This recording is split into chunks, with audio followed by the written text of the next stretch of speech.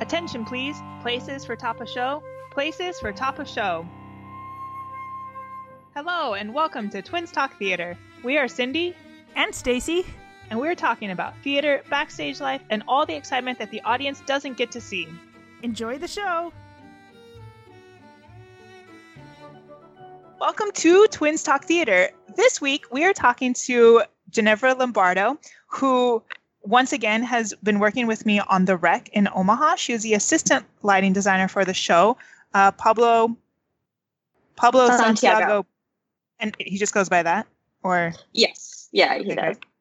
Pablo Santiago was our lighting designer, but Ginevra stepped up as assistant lighting designer, but also you were pretty much the master electrician for our show, which was amazing. So well, I just met Ginevra. She was, long story, which I'd actually like to ask her. But you're based in Los Angeles and you do a lot of work in Los Angeles. Mm-hmm. So it was really awesome going out with her at night because Ginevra and Cricket know a lot of people in common and have worked at a lot of similar places together. So they were always telling stories. And with Stacy's base in LA, I was like, I know some of these people that you're talking about. Ooh. So Ginevra, how did you get to LA? How did you get in theater? Because I really love your story on how you got there, because you're not from the United States. So no, I'm not. I'm Italian originally, and but I lived in Ireland for 10 years. Some of those years were as a child, and then I went back to Dublin for college. And I actually got in theater as a preteen. I took some acting classes because I had crippling social anxiety. Mm-hmm. So that's what you do. They make you go stand in front of people and talk. Exactly. And they're like, here's a stage, enjoy. And I ended up loving it, even though I didn't really have a knack for acting. So when it was time for me to decide kind of what I wanted to do with my life, I knew I wanted to work in theater, but I didn't really know what area. I knew I didn't want to be on the stage. And Trinity was really great about that because they have this program where you kind of go in and you try your hand at pretty much. And I went in actually as an acting kind of track, and then halfway through kind of find myself in lighting and then stuck to it. And then at the end of it, I was like, well, I really want to pursue lighting. I think this is really where I'm meant to be, but I hadn't had enough hands-on experience with it by the end of the 2 years. I was like, I should really go to grad school, and I was looking to kind of leave Europe and kind of expand in the US. And I came to tour UCLA, and I loved it here, and I loved LA, and I loved the vibe and the feel and the school and everything. So, and they offered me a great scholarship, TA-ship really. So that's kind of how I ended up here. That's so really funny, awesome. So then did you meet your husband there? I did. So the backstory is that my husband actually graduated from UCLA in a few years before me. I want to say 2011. That's right. Yes, 2011. And he's now the lighting supervisor at the Geffen Playhouse. But he was an interim lighting supervisor at UCLA when I started there. And he was working there kind of part-time while they were looking for a more permanent person to fill the position. And I was his TA for 2 years, and that's how we met. And it was very scandalous at the time, as in nobody really cared, but we were trying to not seem too obvious about it. And then he left his position there, and he still is at the Geffen, which is wonderful. And we get to work together all the time there, which is great. And it's really nice to work with somebody that knows your profession really well and that you can kind of count on for whenever you need help or, just an opinion, but also who understands the hours, the travel, mm-hmm. and everything else. Mm-hmm. That's why I have Cindy. I'll just call her and be like, so I need paperwork, or I'm having an issue with the stage manager, or I need a script and you did the show. I like what you said. Sorry, go on. We all just keep talking over each other. No, I was just going to say it's awesome to have somebody that gets it, that understands it. What I thought was funny was we had a lot of electricity issues with the wreck because we were in a warehouse, and when we finally got some of it solved, we blew a fuse one day. I think it was a fuse when you're like, I'm just going to go call my favorite master electrician and have me walk him through this because I don't really know how to fix this problem. So yeah, no, and he's a great resource for those kind of things. Like many times I've been like, so this just happened. What do you think? What did you send him pictures, or did you video call him? He actually owns a lot of the same small dimmer packs, so he knew exactly. Like the minute I was like, they all went off. He was like, "You blew a fuse. You need to go in this here. You need to unscrew it. Does it look blown?" And I was like, "Yeah." He was like, "You need to go to Home Depot, get a new one. It'll be fine. I'll walk you through it." So that was great. I did send him a lot of pictures of fuses though, because I was like, "There's 12,000." Well, I feel like that's ridiculous. What I was doing every time I went to Home Depot to buy stuff for you guys. I kept taking pictures and sending it to you because you're like, we need Edison plugs so we can switch out these birdies to Edisons. And so I went to Home Depot, and the guys at Home Depot were not helpful. So I just kept taking pictures and sending them to you. I'm like, this one that looks funny. Yeah, because we call him Edison, but common people don't call him that. They're like normal plugs. And I'm like, no. These are Edison plugs. They're different than like twist locks and 3-pins. Very distinctive. Right. Exactly. And it's important for us to specify in the theater because most stuff, like when you're renting, will come in like a 3-pin, like stage pin. So whenever you want it in Edison, you have to kind of tell them. Yeah, or you have to get 500 adapters to change everything to go to the correct thing. Correct. Yeah. What were they that we had on the birdies? They were the 3-pin? Yeah, it was 3-pin, stage pin. They had just used them in the gala, which I'm interested to know how they were running 3-pin in that space. But that's kind of what we got. And they were like, "Here you go," and we're like, "Great." And some of them actually didn't have anything on them. They were just like live wires. And I was like, "This is helpful." Wow. This is very helpful. Thank you for bringing us this box of lights. Of stuff. Yeah. So another big question I have for you is I believe you work as a lighting designer as well as an assistant lighting designer. We've never really talked to an assistant lighting designer. I don't know if we've talked to a lighting designer. Can you tell us what the difference is in your we talked to Skylar. Experience? Oh, right, we did. But what's your, how would you explain the difference between what an assistant lighting designer does versus a lighting designer? So a lighting designer is essentially in charge of like the ideas of talking to the director, coming up with a plan, and then kind of cueing a show. So that he kind of oversees like from the idea to the execution, kind of like the artistry of it. The assistant lighting designer essentially is the person that's in charge of like making it happen. So I'm in charge of like paperwork, like pre-paperwork, so plots and drawings and anything that you might need to send to a master electrician. That's usually my job. And then tracking a show once you're in tech. So keeping the paperwork updated, keeping cue lists, keeping anything and everything. And a lot of the times you're kind of like the point person between the designer and the crew. So you're taking notes, you're making sure that notes have happened, and stuff like that. And it's really easy to kind of like scrape by as an assistant lighting designer and just kind of do the minimum and then walk away. But if you're really on top of it and you're really on top of this show and you make your designer's life easier and they don't have to worry about any of the actual technicalities of making certain things happen, then you'll be working a lot. And I happen to have a knack for paperwork, so it works out well for me. But yeah, so that's kind of the gist of what I do versus when I design or when Pablo designs. He's mostly he's the man of the hour. He's the guy that brings in the ideas and kind of sees them happen on stage, which is amazing. And he's so talented at it. So do you work with Pablo a lot as an assistant lighting designer? Because you said if you make someone happy, you're lucky in that sense. So are there certain designers that you work with better than other designers? Like you just kind of can speak their language better?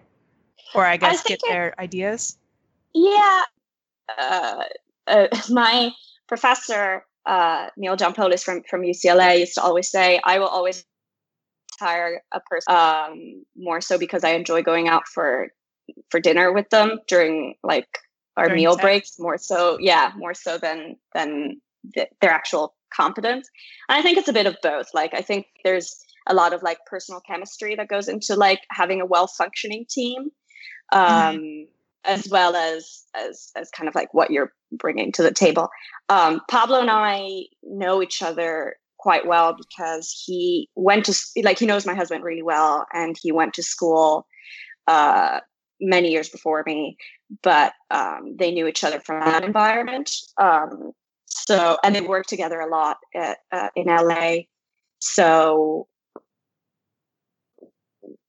he's in out of basically every other week for different things that him and Darren are doing. So we've actually known each other really well, but I've mostly kind of satellite assisted him up until now, doing drafting and things like that. This was our first actual show together in the actual space. I didn't know that. Yeah, this was our first. It was our debut tech together. I usually do like his drafting and kind of like buttoning up all of his paperwork and stuff like that from home, and then he flies off and does his magic. That's interesting because one of the lighting designers I've worked a lot with is Skylar Johnson. Now Skylar Johnson Pollitt. She just got married, and it was a very fun wedding. She has a assistant named Jessica Jolly that she brings on for a lot of the shows that we've worked on together. And most designers that I'd worked with didn't have an assistant, but when Jessica came on, it was great. Like spot cue sheets were being updated all the time, and Spotlights had somebody to go to ask for questions, and she was taking care of some notes while Skylar was in production meeting taking care of other notes, and it was just so great because most of the time I've never had an assistant lighting designer with the lighting designer. So you gotta, just work with the poor lighting designer who's being pulled in 5 million directions during the couple days of tech. But yeah, it was great to have someone who could take care of paperwork for Spotlights, because the poor lighting designer's busy worried about actual cues and not necessarily like the color of the spotlight or what gel's in them or if it's fading in and out or if it's snapping in and out. And yeah, I thought it was great. Right. And they've known each other for years, and they spend, Jessica was a bridesmaid at Skylar's wedding, so they're very close. And I think that helped a lot on them just understanding how to work together. So it's cool that you said that. Right. That also helps, that you have the same experience, that you know somebody so you can kind of understand how they design and what paperwork they're looking for, and just makes communication so much easier. Right. And it ultimately boils down to like the rapport you have with your designer, where you're a good assistant if you can predict anything that they might want or need, or know what's going to happen and kind of like be 2 steps ahead of that.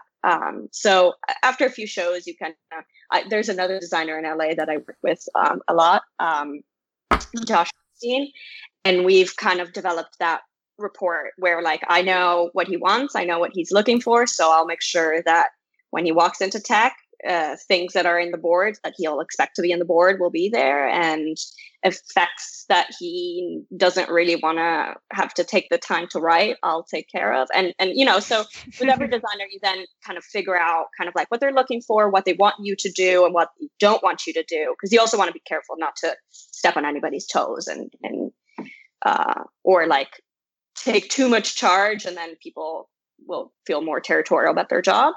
So It's always a fine line of like being helpful, but not being too helpful in a sense.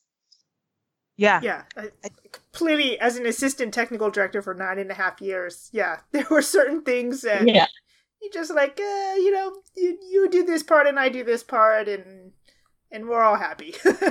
Right. Exactly. And I mean, like the rec was a unique situation because it was like, it wasn't just like kind of helping him in the kind of like keeping together the show, but it was a lot of like physical work as well. So it's like how much we had to put in ourselves to make the show happen. So that was kind of a unique situation of figuring out, usually there'd be a third person there to do that. Right. Usually you have a master electrician or somebody who would actually execute the design more or less, you know, like hanging the lights and running all the cables, which you ended up doing everything for. So with all of our extension cords and scoop lights. Yeah, there's a great picture Cindy took of like the first week she was out there of a trunk full of trash cans, clip lights, extension cords. I think she bought out 2 or 3 Home Depots worth of extension cords. That was my first of 4 trips to Home Depot to buy extension cords and clip lights. Yeah. Yeah. So I can completely imagine all the Home Depots out. Yeah. Yeah. Blowing power by trying to get all these clip lights and stuff working in mats to cover them so people can walk over them. And I bet that was a fun setup. It was great. Home Depot loves us. So how was it? Because you were also here mostly to focus on Proving Up, which was the new Missy Mazzoli piece. We talked to Anthony the other day about this piece, but that was the focus really of why you and Pablo came out here. So how was it working in that setting? Because it was another non-traditional space. The Kaneko is an art gallery, right? That yes was turned into a theater. So how was it working in that space? Did you have similar issues with electricity or with pipes somewhere to hang the lights, or how did that all come together? So with Kaneko, we went in with a pretty solid plan. We had given the master electrician, Mike McElroy, all our drawings of like where we wanted stuff. It worked well because it had all of those like structural beams that we could then put conventional pipes on. So we rigged 2 pipes that went long ways that kind of followed the pit of the set. The one snag that we did hit is we had 4 moving lights on each side that were coming in from further out, and those had to be clamped to the actual beams. So figuring out sort of like, and Mike did an amazing job, but figuring out like the mounting hardware to get those up took us a moment. But it was great because they came in with a really strong plan and got it up pretty much in a day and a half. So that was really amazing. I think I actually took a picture of the grid when I went and saw the opening night. So I'm going to, we can post that picture when we release this podcast, because I was so excited about it because I knew you had been talking about it and how you had to overhang all the lights to get the throws that you needed. So I totally took a picture of it because I was like, the entire thing is overhung. Right. Wow. Well, that what takes happened a lot more was they raised the pit of the set. So when we underhung the lights, they ended up being too low visually for sightlines to see the singers throughout the whole pit. So we had to raise them to give more breadth of air. Everything felt very collapsed and kind of like capped in. So we overhung them so that it would feel more open and more, there would be more breadth to it, kind of. Did you hang them all first and then have to go back and overhang everything? Or did you guys realize that early enough on that you only had to hang it once? No, we hung everything. Then you had to go back and redo it. And yeah. Of course. Because we can't make it easy. Yeah, no. So how do you, this is a question that we've asked a number of lighting and sound people, but as far as technology goes, so you were trained pretty recently at UCLA, so you probably are more up to date with all the recent equipment. Some people that we talked to, were trained even 10 years ago, and then all the equipment changes. How do you stay on top of new boards or new programs, or moving lights, because they all have kind of different vocabulary, and even though the idea is the same about programming behind them, it's the way you do it is different. How do you stay on top of all of that? I read a lot of manuals. Yeah? Yeah. Do you watch any videos, or is it I do. I do sometimes. I especially with the board wise, I'm lucky because, as you say, like I learned programming recently, so the language is very fresh in my mind. But it was funny, like for the rec where we had an older board that predated me, I had to go look up a bunch of things because I didn't. It just, your mind has to work in such a different manner to make it do the things that you know it can do. It took me a second to get there. Which is funny because this board is the board that I was trained on its brother board, so I was familiar with the terms of it. So when we had to make a few edits, Pablo was like, "Do you know how to do that?" And I was like, "Yeah, no big deal. This is I got how it. I was trained 15 years ago, whereas I'm not used to the new boards." What board was it? It's a ETC. It was an expression. Yeah. Yeah, I think Cindy and I had the same boards at college, so it was useful because at one or two shows we would switch. Like it would be my spring break and she was in school, and I would go up there and run the light board for a show or something. And it was convenient that we both had the same light board, so we knew we could work each other's boards. Right. So this one, I knew it was no big deal. You know, if we needed to like add time or birdies, we wanted birdies to come up more. But I know for Pablo was over there mumbling to himself half the time, being like, Q. Oh, there it is. Okay.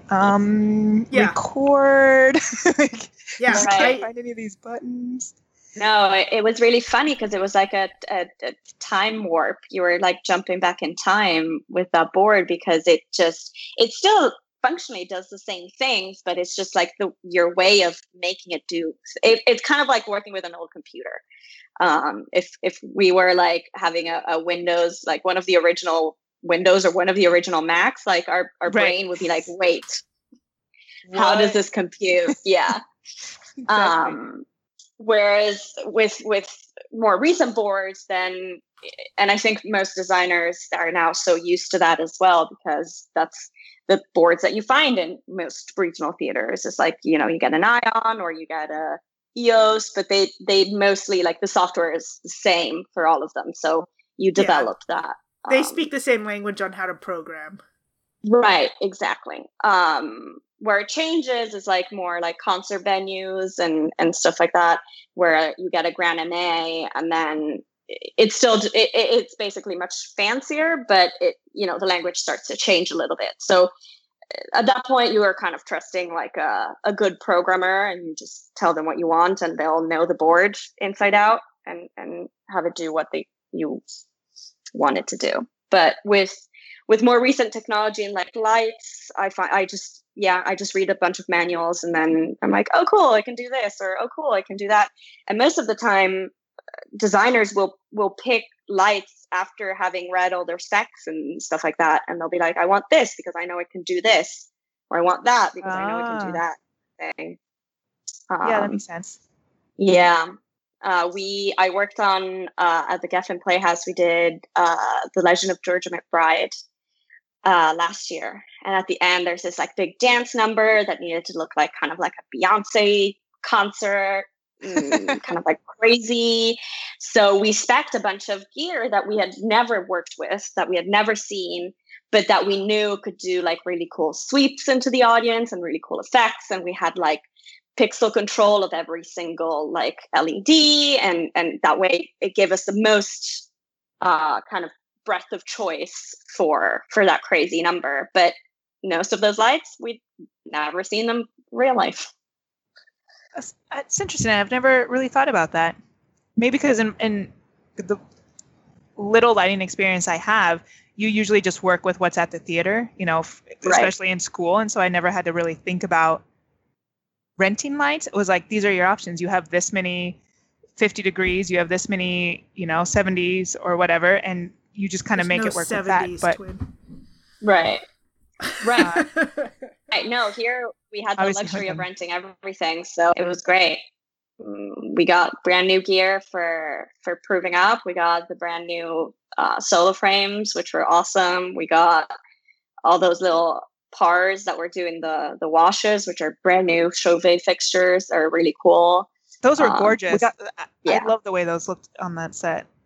Yeah, no, and their color mixing is great. And so that was but a lot of the times when you're speccing this stuff, it's brand new stuff and you have to keep on top of it all the time. So like I go to LDI every year to see what's coming out. Mm-hmm. I just got an invite, and I don't remember exactly when this podcast is coming out, but Andy Lowe just sent me an invite, and there's a new industry networking party coming up on May 7th, and it's put on by, I think Kinetics is a big part of it. And they are showcasing a lot of the new lights and a lot of the new technology, and it's like food and activities. You can eat and drink and play with gear. And I thought that was really cool because, like, how else do you get your hands on these things? People. Yeah. Eat and drink and play with cool lighting effects. And so I was interested in going to it just because, I mean, as a TD, I don't often have to know the lighting. Like, somebody gives me the specs and I price it and see if it works and make sure we have the power and schedule load-in and all. But I don't know much about all the new stuff and how it works or how to program a new board. I know the Ion, and so I know how to program that, but, like, I don't know how to program a Hog. That thing makes no sense to me. But it is always cool to see the new stuff. I remember years ago when I was in college, we went to USITT when it was in Long Beach, and LEDs were first coming out. And I was like, oh my God, an LED light? You mean it doesn't get so hot that you burn your hands if you forget to put your gloves on while focusing it? And you don't have to change gels? Like, that's amazing. And now LED is everywhere. Like, it's hard to find a light that's not LED. Yeah. Or somebody that doesn't want an LED fixture. Yeah, they save so much power. They save so much heat. You save gels. You don't have to change lamps all the time. So that's just, I find that super cool and fun. I just haven't really kept up on it because I don't have to. So I've been lax about it. Yeah, fair. No, that's fair. But yeah, Kinetic does it every year, where they have like a kind of like a LA professionals kind of day, and you go out there and they show you all their stuff, and it's great. And yeah, there's USITT, which is also great, and it's great for like I know a lot of college students go out there because they kind of promote like post-college kind of experiences or internships and things like that. And then the big one is obviously LDI at Vegas, which is a 3-day showcase, which is sometimes a little overwhelming, of just like pure product placement of new things that each manufacturer has coming out, softwares, like you name it. There's a bunch of laser, bunch of haze. 3 days of that. Yeah. Like, I've gone to comic conventions and stuff, and it's exhausting, but I'm not trying to be sold on things and like my brain working. I'm just looking at nerdy stuff. I don't know if I can do 3 days of like work intense, paying attention to new industrial standards. That it gets exhausting. A little overwhelming. It's fun. A lot of booths like do like cool lighting shows on the clock every however often. So it's fun, but after a while I find I need to step away. And well, it's actually a week-long convention. I just go for the weekend usually. Yeah, like that's about all I can take is one weekend. Yeah. Yeah, I'd probably have to do like a day and then a day off and go back so my mind can like process things in between. Yeah, exactly. But it's cool because during the week they do like seminars about, anything and everything that goes from rigging to LED panels to, so it actually has a decent like educational value to it as well if you sign up. Nice. It sounds like I'm product placing LDI. Well, I just product placed, Kinetics lighting. Looked up the page that was sent to me. Kinetic and LDI, you're welcome. Yeah. So you mentioned having a programmer. How often do you work with a programmer versus programming your own stuff? It depends. It really depends. Bigger theaters always come with a person, which is great. Smaller theaters, 99-seat theater, all of those things don't. So you're kind of your own person. You go in and you kind of put it up yourself and you program it yourself. And then when you get to the really fancy level, which is the Broadway level, you have a programmer that you bring with you. So I worked at Williamstown for a couple of seasons, and for the musical, the designers would usually bring in their own programmer from New York because their tech time is so short, because you essentially have 2 days to tech it, 2.5 days. So they brought in their own people. They got in, basically they were doing dual programming. So they brought in a moving light programmer that just did that. And then there was a conventionals programmer that was one of the interns usually. And that way they do it really fast. But I have a couple of friends that are programmers in New York, and they're going with the tours, or they're on Broadway or off Broadway, and they work a lot. Those guys work a lot. If you have a board that you know very well and you're fast, you'll be working plenty. And the programmers usually then stay on the show and run the board during production as well? No. Then there's a board op that takes over the show. Once the show has opened, the programmer will literally they're too expensive for them to stay on. Got it. So they will come on, program it, and then move on to the next show. Yeah, Sean Meyer is an old friend of mine, and when we get behind on things, we'll call him in and be like, Sean, I just need someone to come in here and real fast build some cues and do some flash and trash and program this real fast because I'm out of time for anybody else to do it. Yeah, he's a wizard. Yeah, he'll come with his thumb drive, plug it in, and then in like 20 minutes, he's like, I'm done. And I'm like, dude, really? That's it? Like, okay. But he'd worked at the Norris for years, and he knew it, and he knew the board forwards and backwards, and it was just amazing. And watching his fingers, like, he never had to look down. He just knew where all the keys were. He knew where everything was working and what the designer wanted, and they spoke in a language I didn't understand, and it's just absolutely amazing to watch. It's incredible, and the speed at which they do it is incredible. Yeah, to watch a good programmer on a board is like watching magic unfold. Yeah, it's like just somebody who's been typing for years, their fingers just move nonstop, and then suddenly there's like 15 new cues, and I'm like, I didn't even see you press a button, and suddenly like the whole show's programmed. It's really impressive. It's really cool. It's true. I'm always amazed. I'm like, damn. Or like all the tricks, like boards have all these tricks that you can make the lights do, and they know them back to front, and you're like, how did you do that with one keystroke? And I mean, they're never going to reveal their secrets. Exactly. Exactly. I was like, I know it can do that, but it would take me 30 minutes looking through the manual, and then I'd be pressing a bunch of buttons to figure out where that soft key's located, and you're already done. Exactly. Yeah. So do you want to be a lighting assistant or a programmer or a lighting designer? I know some people just want to be assistants or just want to be a programmer. What are you What's your goal in life? What's your goal in life? Ideally, I think I started off being like, I want to be a lighting designer. Like, I want to be the point person.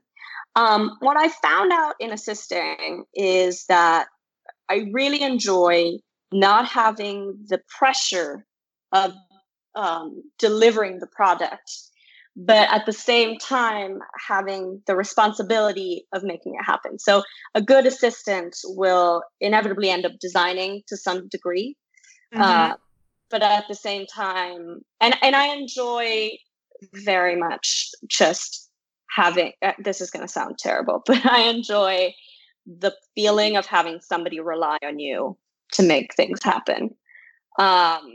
So I started out wanting to design, and the more I go on, I think the more I think I'm better suited to being just a very good assistant.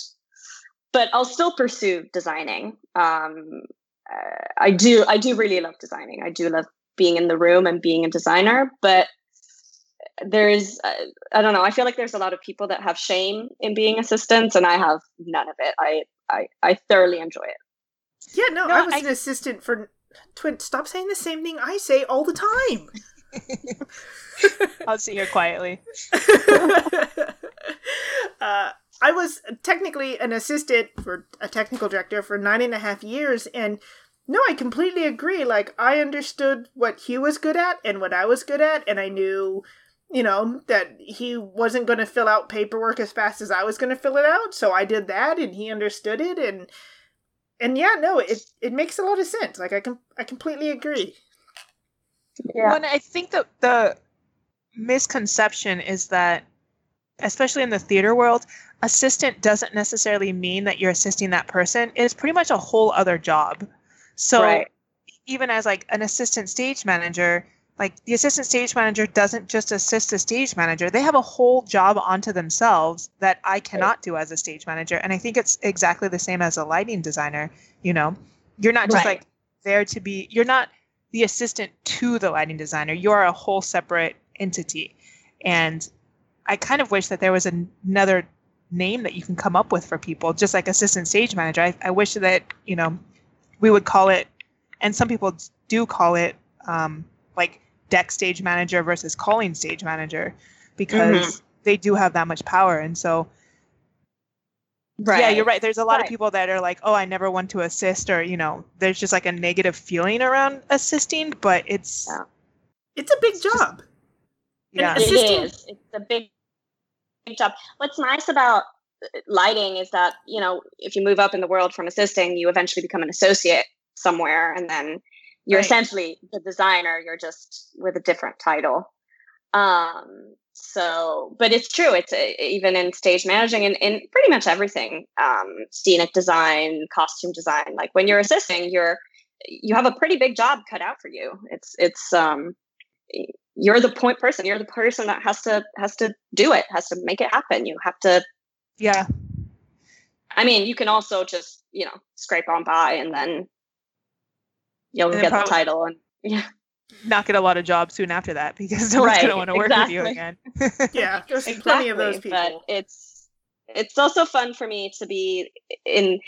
I have found that like working as a designer in smaller theaters that are maybe less equipped, or maybe that the projects are more pet projects and not as professional as one would hope, sometimes frustrates me.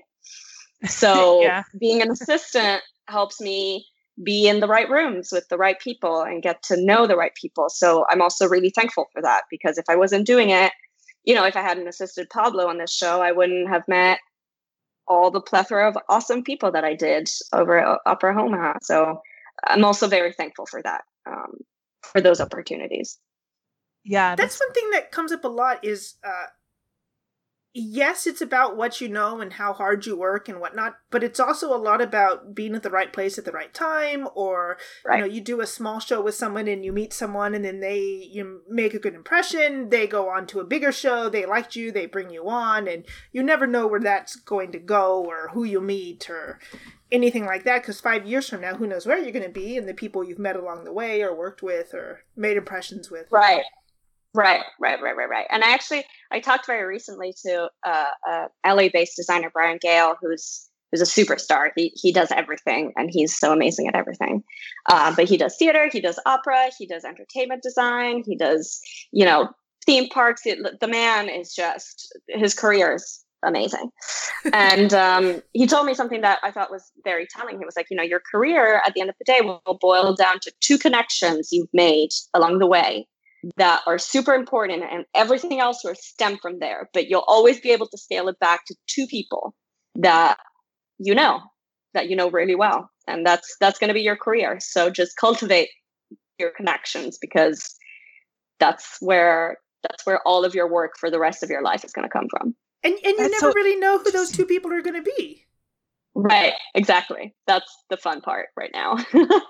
Yeah. Like, who am I going to impress today? Who's going to get me a job? Because Cindy and I talked about in a previous podcast that because of Cindy going to Cincinnati and getting a job in... Huh? Yep, I just said Cincinnati. Yeah, going to Cincinnati and getting a job right out of Cincinnati with Nixon in China got her to Long Beach, which is where I was living, to do a job with Opera Long Beach. And from there, meeting Darlene Miyakawa has gotten Cindy and I more jobs all over the place. Like, even the job I just got now, 7-8 years after meeting Darlene, was because Darlene recommended me to someone at East West Players. And, who would have thought that Cindy going to grad school would have eventually stepped around to me getting a job 9-10 years later. But it's all just the people you meet and who recommend you and what shows you do. And yeah, it can definitely be a small world. People say that, but when you get into it, it really is a small world. It sure is. And especially theater and opera, where it's just like, it seems very big, but it's not. Yeah, a couple years in. Well, I even feel like just being in LA, I'm not LA based, even though I grew up in LA, but I feel like I have all these connections because Stacy's in LA. But I remember one night during Tech, we all went out. I mean, we went out to the bar every night of Tech, but one of the nights we went out, Cricket and Ginevra were just started talking about who they knew in LA and people that they'd worked with. And I just felt kind of special because I was like, oh, I recognize some of these names just because they're names that Stacy talks about all the time. So even the LA world, theater world, is pretty small. Oh, it's tiny. It's so tiny. I just like, and what I found out more and more is like, even though I'm going to other places to work that are outside of LA, the same names come up over and over and over again. And you're just like, well, I guess it's a small world after all. Yeah, well, the fact that you two work together, but you've worked with Cricket, and I just finished Allegiance with Cricket, and you know Sean Meyer, who I've been with Sean Meyer for years, and is good friends with, like, his younger brother, Chris, and, who would have thought that I worked in a small theater named the Norris that most people don't know about, yet you know Sean Meyer, and that's where he started, so... And you guys are in Omaha, so it's all over the place. Somebody knew Brad. It's pretty awesome. It is. Yeah. Awesome. Yeah, you were talking to someone who knew Brad. You were showing them pictures of Brad and Chris. Cricket, I think, knows Brad from Pasadena Playhouse. Probably Cricket, yeah. I think so, yeah. I think so. Since he went to school, Brad taught at University of Pacific. That's how I knew him. Yeah. Yeah. I see. Exactly. Oh, it all makes sense now. It all comes together. So you were mentioning being an associate, and which just for whatever reason made me think of Proving Up. The fact that Proving Up started here in Omaha, but is going to the Miller Theater in New York City in August. So did you have to do anything different on the show here in order to prep it for the move to New York City? It's just a matter of documentation. So everything has to be documented extra carefully. The idea would be that the show file will go to New York and then it will get plugged into a board and then we'll work from an existing show file rather than starting from scratch. But, for obviously things will be different because it's not the same venue. Things won't go in the same place. There'll probably be different fixtures depending to what the budget is and sort of like that. So the idea was to document the show and the looks really, really well. So, for example, mover placement for each queue, go in, take pictures so that when they go in New York, they know what the looks were and how we accomplished and can try and recreate that look, even though not everything will be the same. So it just kind of like boils down to documentation at the end of the day. And that's pretty standard for touring shows, for shows that leave and go places. Often or not, the assistant or the associate will go out with the show, and having all the paperwork and all the documentation ready can just go in, repoint all the movers to where they need to go, according to pictures and documents and everything, and then just plug in the show file and it's done. This one will be a little different. There'll be some tweaking for sure. Mm-hmm. Are you going with it to New York? Yeah. Good job, Twin. There is talks about it. Nothing set in stone yet, but potentially yes, mostly because Pablo has a scheduling conflict, so he cannot go out there immediately. He'll come out a little later in September. So I think Pablo's going to be in Philadelphia with me. Correct. So I think there's talks of me going immediately to get things started, and then he'll join us and finish it off. But nothing's set in stone yet, so we'll see. Hopefully. Right. It makes the most sense. They're still working on stage managers too, so. There you go. They're probably working on a lot of things. Tons of contracts and writers and scheduling and budgets. All the fun stuff. And pick plots. Yeah. I don't know why those are so confusing, but for some reason those take forever. Yeah, no, I keep on seeing the Dropbox being like, new pit plot. And I was like, okay, cool.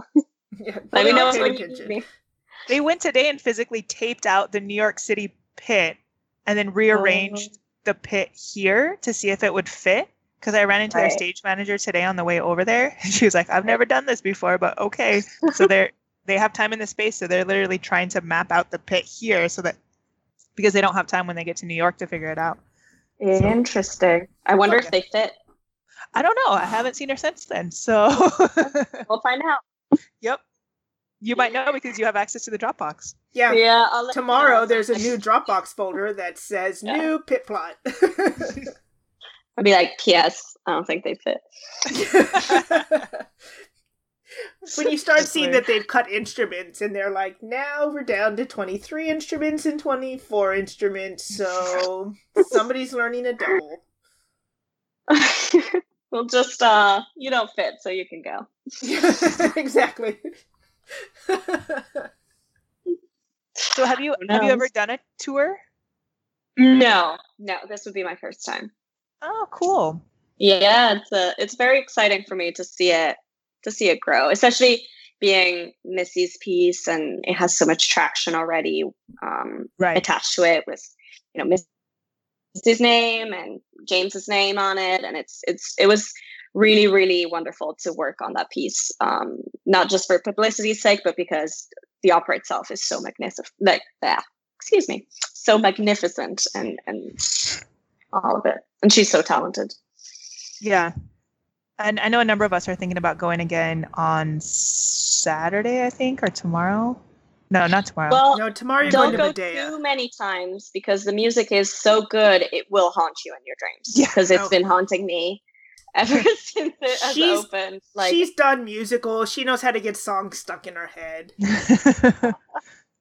Yeah. Well, that's why I want to go again, because when I went the first time, I sat on the side with the house.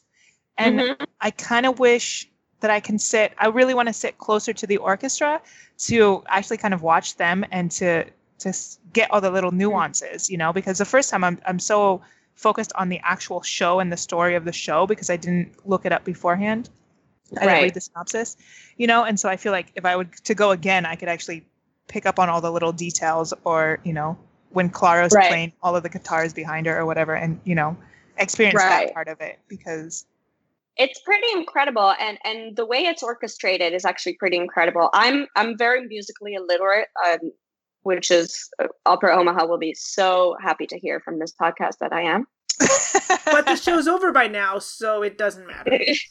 So it doesn't matter. But you could definitely, even for me, who has absolutely no music background, I could hear that the nuances of the orchestration are so incredible and just so new. It was very interesting for me, like, especially because I'm just used to traditional opera. You do your Mozarts, your Verdis, and this is just so very unique.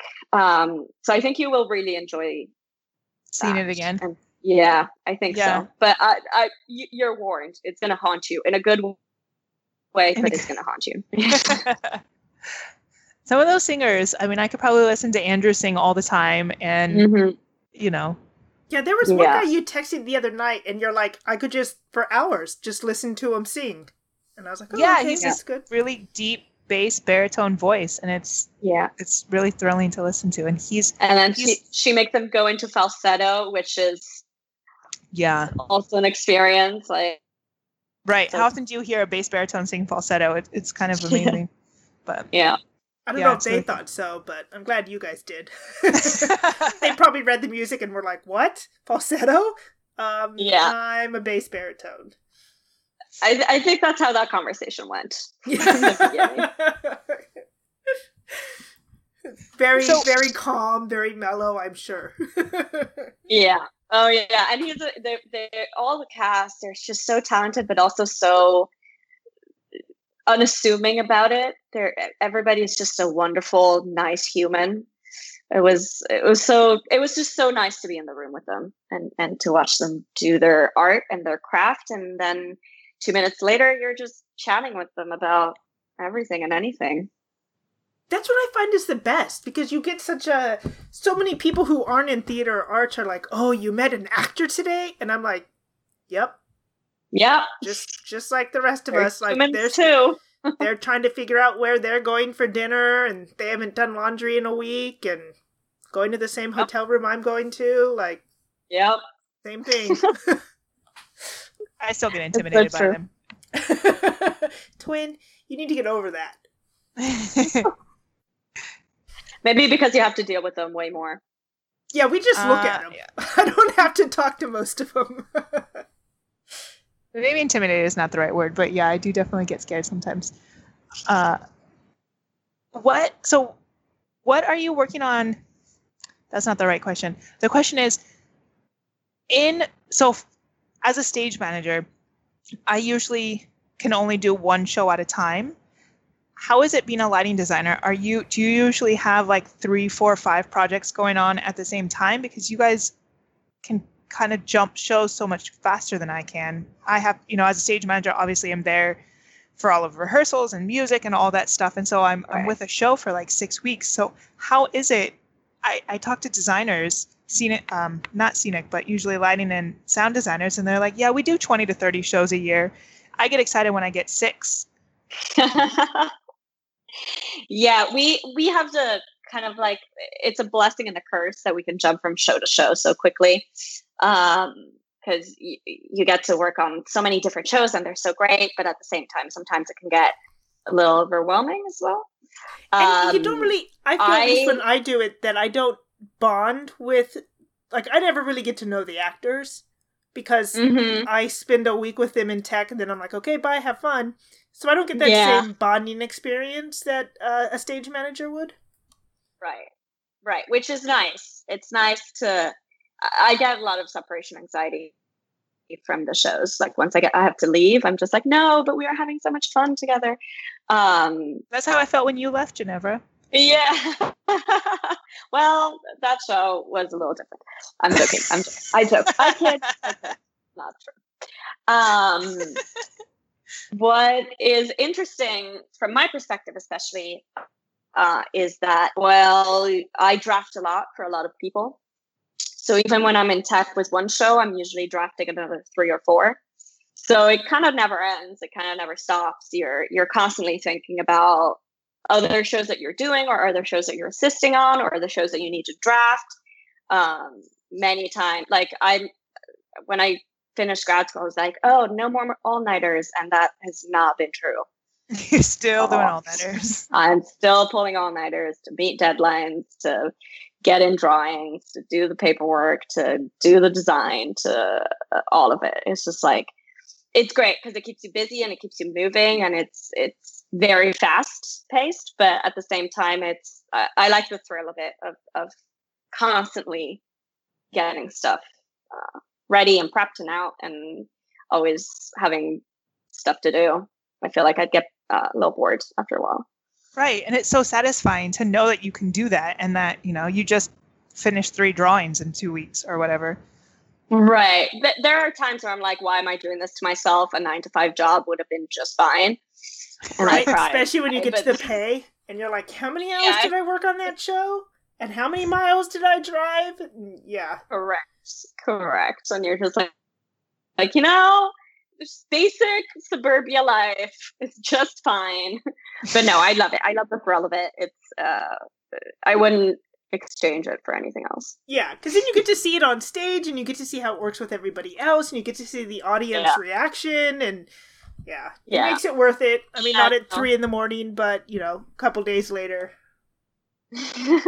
Yeah, no, it's true. And it's just magical to watch a show that you've been drafting or like have done all this paperwork for. And then you walk into a theater and it comes alive. And it's such a magical transition of even just seeing how different designers like think about it and then execute it at the same time. Because everybody's different.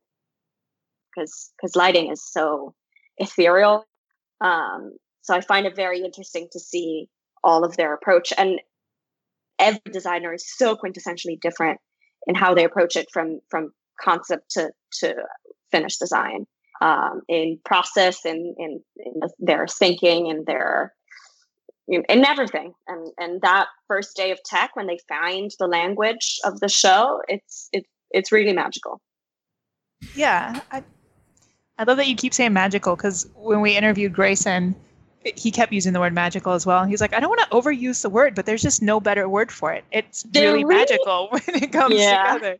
So there really isn't. It's just this chemistry of minds that come together and make something that nobody has ever made and nobody will ever make again. And it's true. The right word is magical.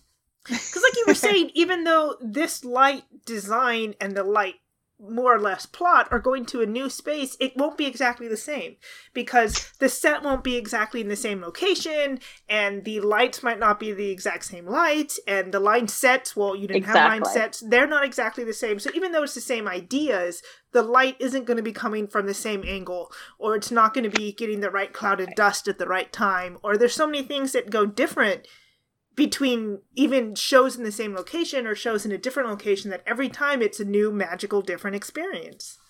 Exactly. Yeah. And that's what I love about theater, is that you're getting a unique experience everywhere you go that nobody else, even from night to night, that nobody else will get to experience ever again. And it's kind of mind-blowing at the same time. Like, this just got very deep. Very, very philosophical. That's what I love about it. It's why I actually love calling shows, because especially shows that go on for a while, you as a stage manager, you get to see the evolution of the show, and it's something that no audience member will ever pick up because they're experiencing it for the first time. But as somebody who's seen the show multiple times, you're like, oh, they've never hit that note before, or the bass player has never played that before. So and you get to experience every different facet of it and different kink of it, so that's pretty cool. Yeah. Yep. When I go to see Cindy's shows, or she comes to see my shows, and we not so much when we see each other's shows, because if we're working, but if we're not working, like she came out to see Allegiance, and she sat next to me, and since she'd heard the process the whole time, and then I'd like look over her, and she's like, that wasn't right, was it? I was like, nope, never done that before. That's a new one. It's only like my dozenth time seeing this part, but yep, that never happened before. Good job. Not true to form. We're getting close to an hour, so I did prep you for this one, unlike some of my other ones. So do you have any twin stories? Twitch says that you're prepared for this one. I actually, essentially, just by random coincidence, always grew up around a set of identical twins. That's weird. From practically middle school on. And I just have the worst track records at recognizing them. Terrible. And some, like, there's one particular set of twins that I've known for a very, very long time, and they're very good friends of mine. But they are spot on, and to this day, they now live apart. So one of them lives in northern Italy, and the other one lives in southern Italy. So now it's become easier because I know one of them is not in town anymore. But to this day, knowing them very well, the both of them, I will inevitably swap them for one another. It is just mathematical. I think I just doesn't know what to do with them. But the other interesting fact is that my husband's uncles are twins. So there's twins running in the family. So we'll see. We'll see how that pans out. Well, are they identical or fraternal on the uncle side? They're identical. See, that's not technically genetic that the scientists can tell so far. Cindy and I are identical, and it so far seems to be a freak of nature because as soon as the egg gets fertilized within the first week, it splits at some point. That makes it identical. Whereas fraternal is the female produces 2 eggs and they both get fertilized. So that's more of a genetic thing that the woman produces 2 eggs. And they haven't yet, as far as we've been able to tell, there is no genetics for why an egg splits into 2 after being fertilized. So you never know. That would be genetic too, though. I mean, sorry? I would think that would be genetic too, if because it's your body that's doing that, but maybe not. But most people who have most people have multiple twins. Like if they have, if it runs in the family, it's almost always fraternal. Like there's no one in our family who's identical, but everyone on Kai's side of the family is fraternal, and he has 3 sets so far. Right. No? Right. I actually had, a guy I went to middle school with, he was, I think, fraternal as well, and his mom could only have twins. Like, really? That's just what she was, yeah. So she stopped at the first 2. She was like, oh, okay, this is fine. Not going to keep doing that. That's just a lot. Do you get your husband's uncles confused? Or do they look No, they have aged slightly differently. So one of them has more hair than the other. So that's easy to tell apart. Got it. Easy enough to tell apart. But apart from that, my track record is terrible. So it'll be interesting if I ever work with you out here in LA or anywhere, to see if you'll be able to tell us apart. Because oftentimes if people meet us and we're not together and they get to know one of us before meeting the other one, they have an easier time at telling us apart than if they meet us together. Well, we should try it. Yeah, we should see. I'll come out to Long Beach one of these days, and we'll see what happens. We can even meet closer. I'm up in LA all the time at Little Tokyo, so we can just have a dinner date or a lunch date. This will be a great teller if I'm just if there's a remedy for me. Nice. Then you can tell me all the good stories about Cindy that I didn't hear while she was out there. I have many. She just called. So many. so many. She never got to listen to me mumble behind the light board as well as Grayson. So yeah, it was really special. It was really great. We got to bond really, really well because I also mumbled a lot during the time. I've been accused. Grayson was the only one that could stay quiet. The rest of us were just mumbling the whole time. Yeah, correct. Well, thank you so much, Ginevra, for joining us on our podcast and talking to us about lighting. It's really awesome. You guys for having me. This was pretty awesome. I'm excited to meet you someday and be like, who am I, Cindy or Stacy? Go. Go. Which one am I? Well, but then I have a teller because I know Cindy's not in that. Well, will I know? Yeah, right? She should be like, Cindy's coming to LA. You'll be one of us. Which exactly. She'll show up 5 minutes later behind me, or I'll show up 5 minutes later behind her at the same restaurant because we haven't planned. We've done this to our parents. We have. It's entertaining to do it to our parents because they and the rest of our family, our aunt took a while to catch on. Our mom subconsciously knew, but didn't consciously get it. And our aunt, it was 30 minutes later before she finally caught on. It was pretty impressive how slow that was. Nice. So I'm not the only one. Oh, no. Most everybody. Cool. Sometimes I get good company. I get myself confused with Cindy all the time. Not even a joke. We can't always tell the difference in pictures. I can't remember what shows I did versus what shows she did. It's pretty normal. That's amazing, though. I think the bond that you guys have, I can't even imagine what that looks like. So I think that's really special and also magical. It is magical. Magic everywhere. Well, thank you so much, Ginevra, and hopefully I'll talk to you again soon. All right. Sounds great. Thank you so much. Thank you. Thank you for listening to today's podcast. For more, visit our website at twinstalktheater.podbean.com and subscribe on iTunes or Google Play Music. You can also interact with us on Facebook or Instagram at twinstalktheater. Title music, Dance Macabre, is provided by Kevin MacLeod of Incomtech.com under Creative Commons License 3.0.